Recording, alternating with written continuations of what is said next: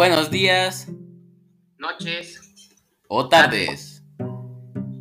En este equipo, estando conformado por Miguel Enrique Varela Reyes, su servidor, Carlos Miranda Bonifacio. y Ángel Saiz Sánchez. El día de hoy, como trabajo, recopilamos información con la finalidad de responder a 3 interrogantes, las que serán expuestas a continuación. Pregunta número 1. ¿Cómo era la dualidad de género en Mesoamérica?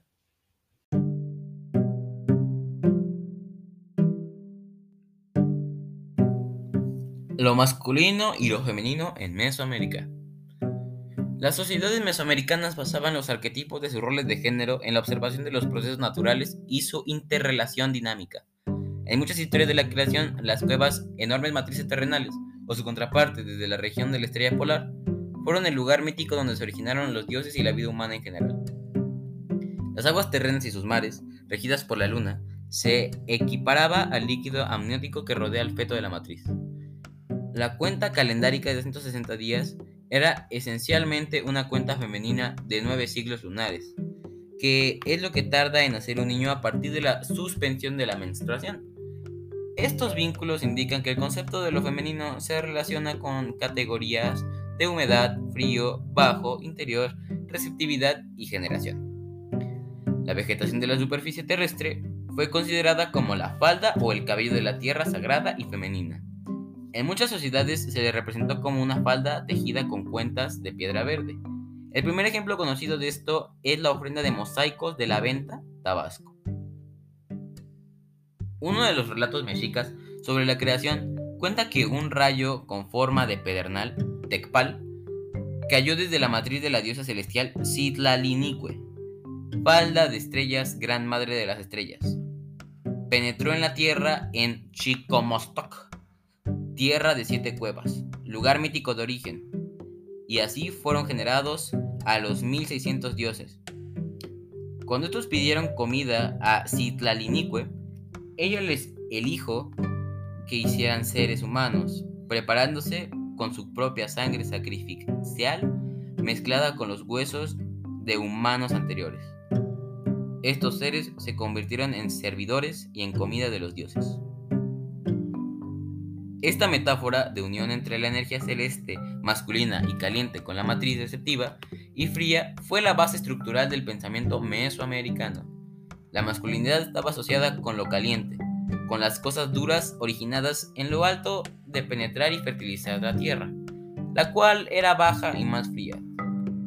Prototípicos de la masculinidad fueron el rayo, el calor del sol, las lluvias al precipitarse, etcétera, etcétera.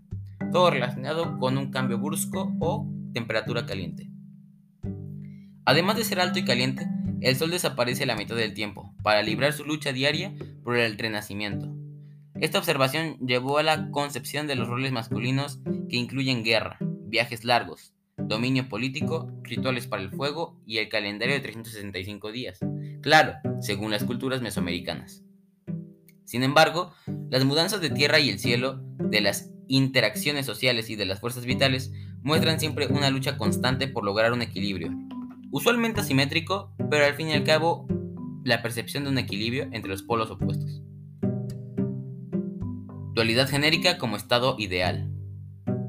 Una de las metáforas primordiales de la identidad humana fue que el cuerpo humano es comida. Entre los mayas, la identificación principal se dio entre los humanos y el maíz. En el Popol Vuh se cuenta cómo Shumake, componente femenino de la pareja creadora, hizo a los hombres actuales de maíz, agua y gracia de sus propias manos. Aparte de que, según sus relatos, incluía grasa igual de sus manos. Los gemelos varones, quienes finalmente vencen a las fuerzas negativas del inframundo, logran que el mundo sea propicio para la vida humana bajo la luz del sol. Mostraron a su abuela plantas de maíz como testimonio de su existencia, mientras bajaban por el inframundo. Cuando los pueblos de México antiguo supieron que las plantas de maíz se polinizan a sí mismas, probablemente en el periodo preclásico medio, y que poseen partes femeninas y masculinas, consideraron al maíz florido como una entidad de ambos géneros. Los caracteres sexuales del maíz cambian conforme la planta se desarrolla. De la misma manera, la sexualidad humana florece y madura y se marchita a lo largo de la vida. En la festividad del mes mexica de Atlacualo, que incluía el sacrificio de niños, se usaban mazorcas de maíz en los tocados. Los niños representaban a la planta de maíz antes de dar fruto. Conforme los individuos crecían y tenían niños, el estatus de género se desdibuja. Entre los mayas, mientras mejor funcionaba una cosa, manifestaba más las cualidades de ambos géneros. En el clásico, los gobernadores varones usaron a veces, durante los rituales de renovación, renacimiento o creación, un traje hecho con cuentas tejidas, que representaba la vegetación de la superficie terrestre, que era femenina. Muchos investigadores suponen que los hombres sangraban sus penes para imitar las padres madres, a los que se elige para encabezar un linaje y hacer rituales a nombre de dicho linaje y de la comunidad. ¡Wow! Vaya que quedé atónito con lo del órgano reproductor masculino.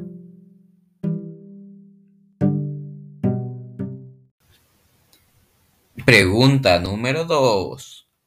¿Cuáles eran los estereotipos de género para mujeres y cuáles eran para los hombres?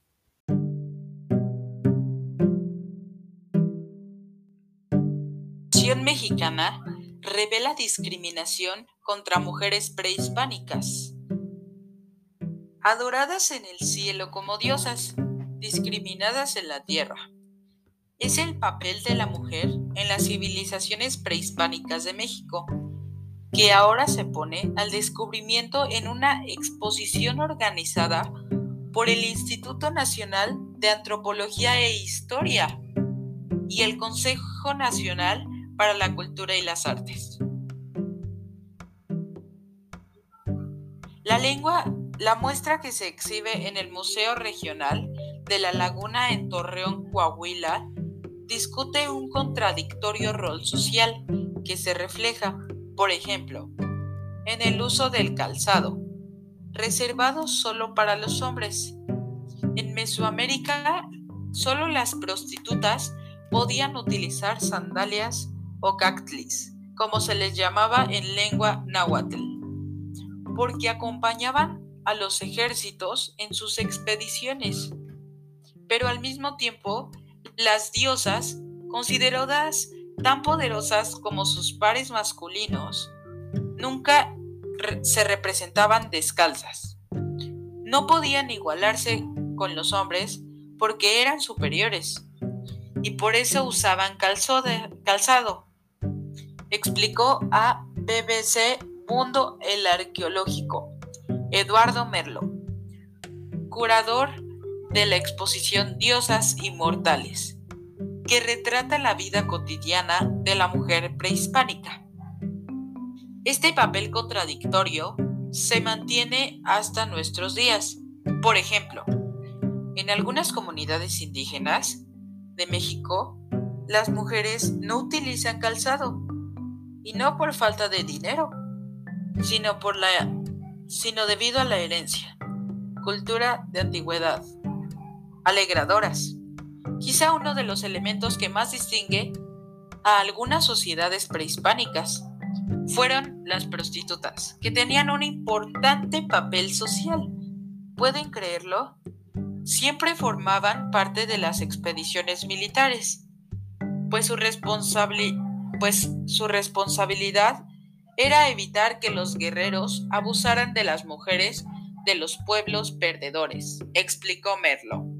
Les decían aguainime o alegradoras, y su papel, que podría parecer escandaloso, no lo es, porque las violaciones y los maltratos a las mujeres conquistadas, quienes cometían excesos, eran severamente castigados, porque para eso llevaban a las aguinaime. Era, comentó Merlo, un rasgo más de la época prehispánica. Muchas sociedades eran militares, pero el concepto de la guerra no implicaba la destrucción del enemigo, como en algunas culturas occidentales. A pesar de la discriminación en su contra, las mujeres cumplían una tarea fundamental para la sobrevivencia de los pueblos mesoamericanos, las madres. Por ejemplo, eran las responsables de transmitir el parentesco en las familias e incluso la muerte del padre, la tutoría de los hijos, recaía en los hermanos de la mujer. Una muestra de la importancia de la procreación para las civilizaciones mesoamericanas es que en casi todas las exploraciones arqueológicas realizadas en México y Centroamérica se han localizado figuras de mujeres embarazadas. Pero este no fue su único rol, pues también fueron productoras de alfarería, fabricantes de indumentaria, participaban en el comercio y la agricultura, eran parteras y aprendían a curar enfermedades. ¿Qué tema tan interesante acabo de leer, no creen?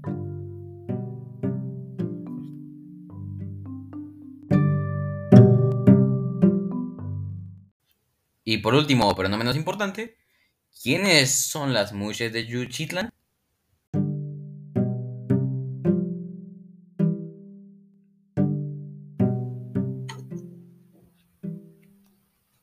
Los mushes de Juchitán. Juchitán, en la región del Istmo de Tenautepec, en Oaxaca, es una de las principales ciudades de la cultura zapoteca, en donde se localizan los mushes, una ciudad indígena que se denomina el tercer genero. Los mushes son hombres que nacieron biológicamente hombres, pero que adoptan roles de mujer, porque les gusta, pero no están en competencia con otras mujeres. La mujer principal es la madre, que es la dadora de vida. El mushe no entra en competencia con la madre, le gusta vestirse y verse como una mujer. Se calcula que hay aproximadamente 3.000 mushes en la región. Algunos sí buscan hacerse transformaciones. Son considerados como dadores de atención en muchos de los casos. Los mushes, son personas que nacieron como hombres, pero que se identifican con la mujer. Sienten atracción por hombres y asumen roles femeninos en la sociedad. Los mushes desempeñan funciones socialmente reconocidas y prestigiadas tanto dentro de la familia como en la comunidad, como cuidar de los niños ancianos, limpiar, cocinar, y finalmente se quedan en ella donde cuidan a sus padres, en la vejez, por lo cual son consideradas como dadores de atención en muchos de los casos.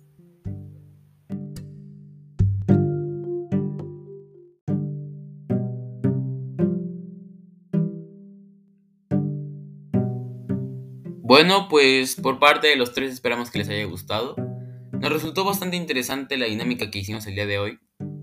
Esperamos algún día volver a hacer algo por el estilo. Pero bueno, no me queda nada más que decir que bye, nos vemos, cuídense mucho, adiós.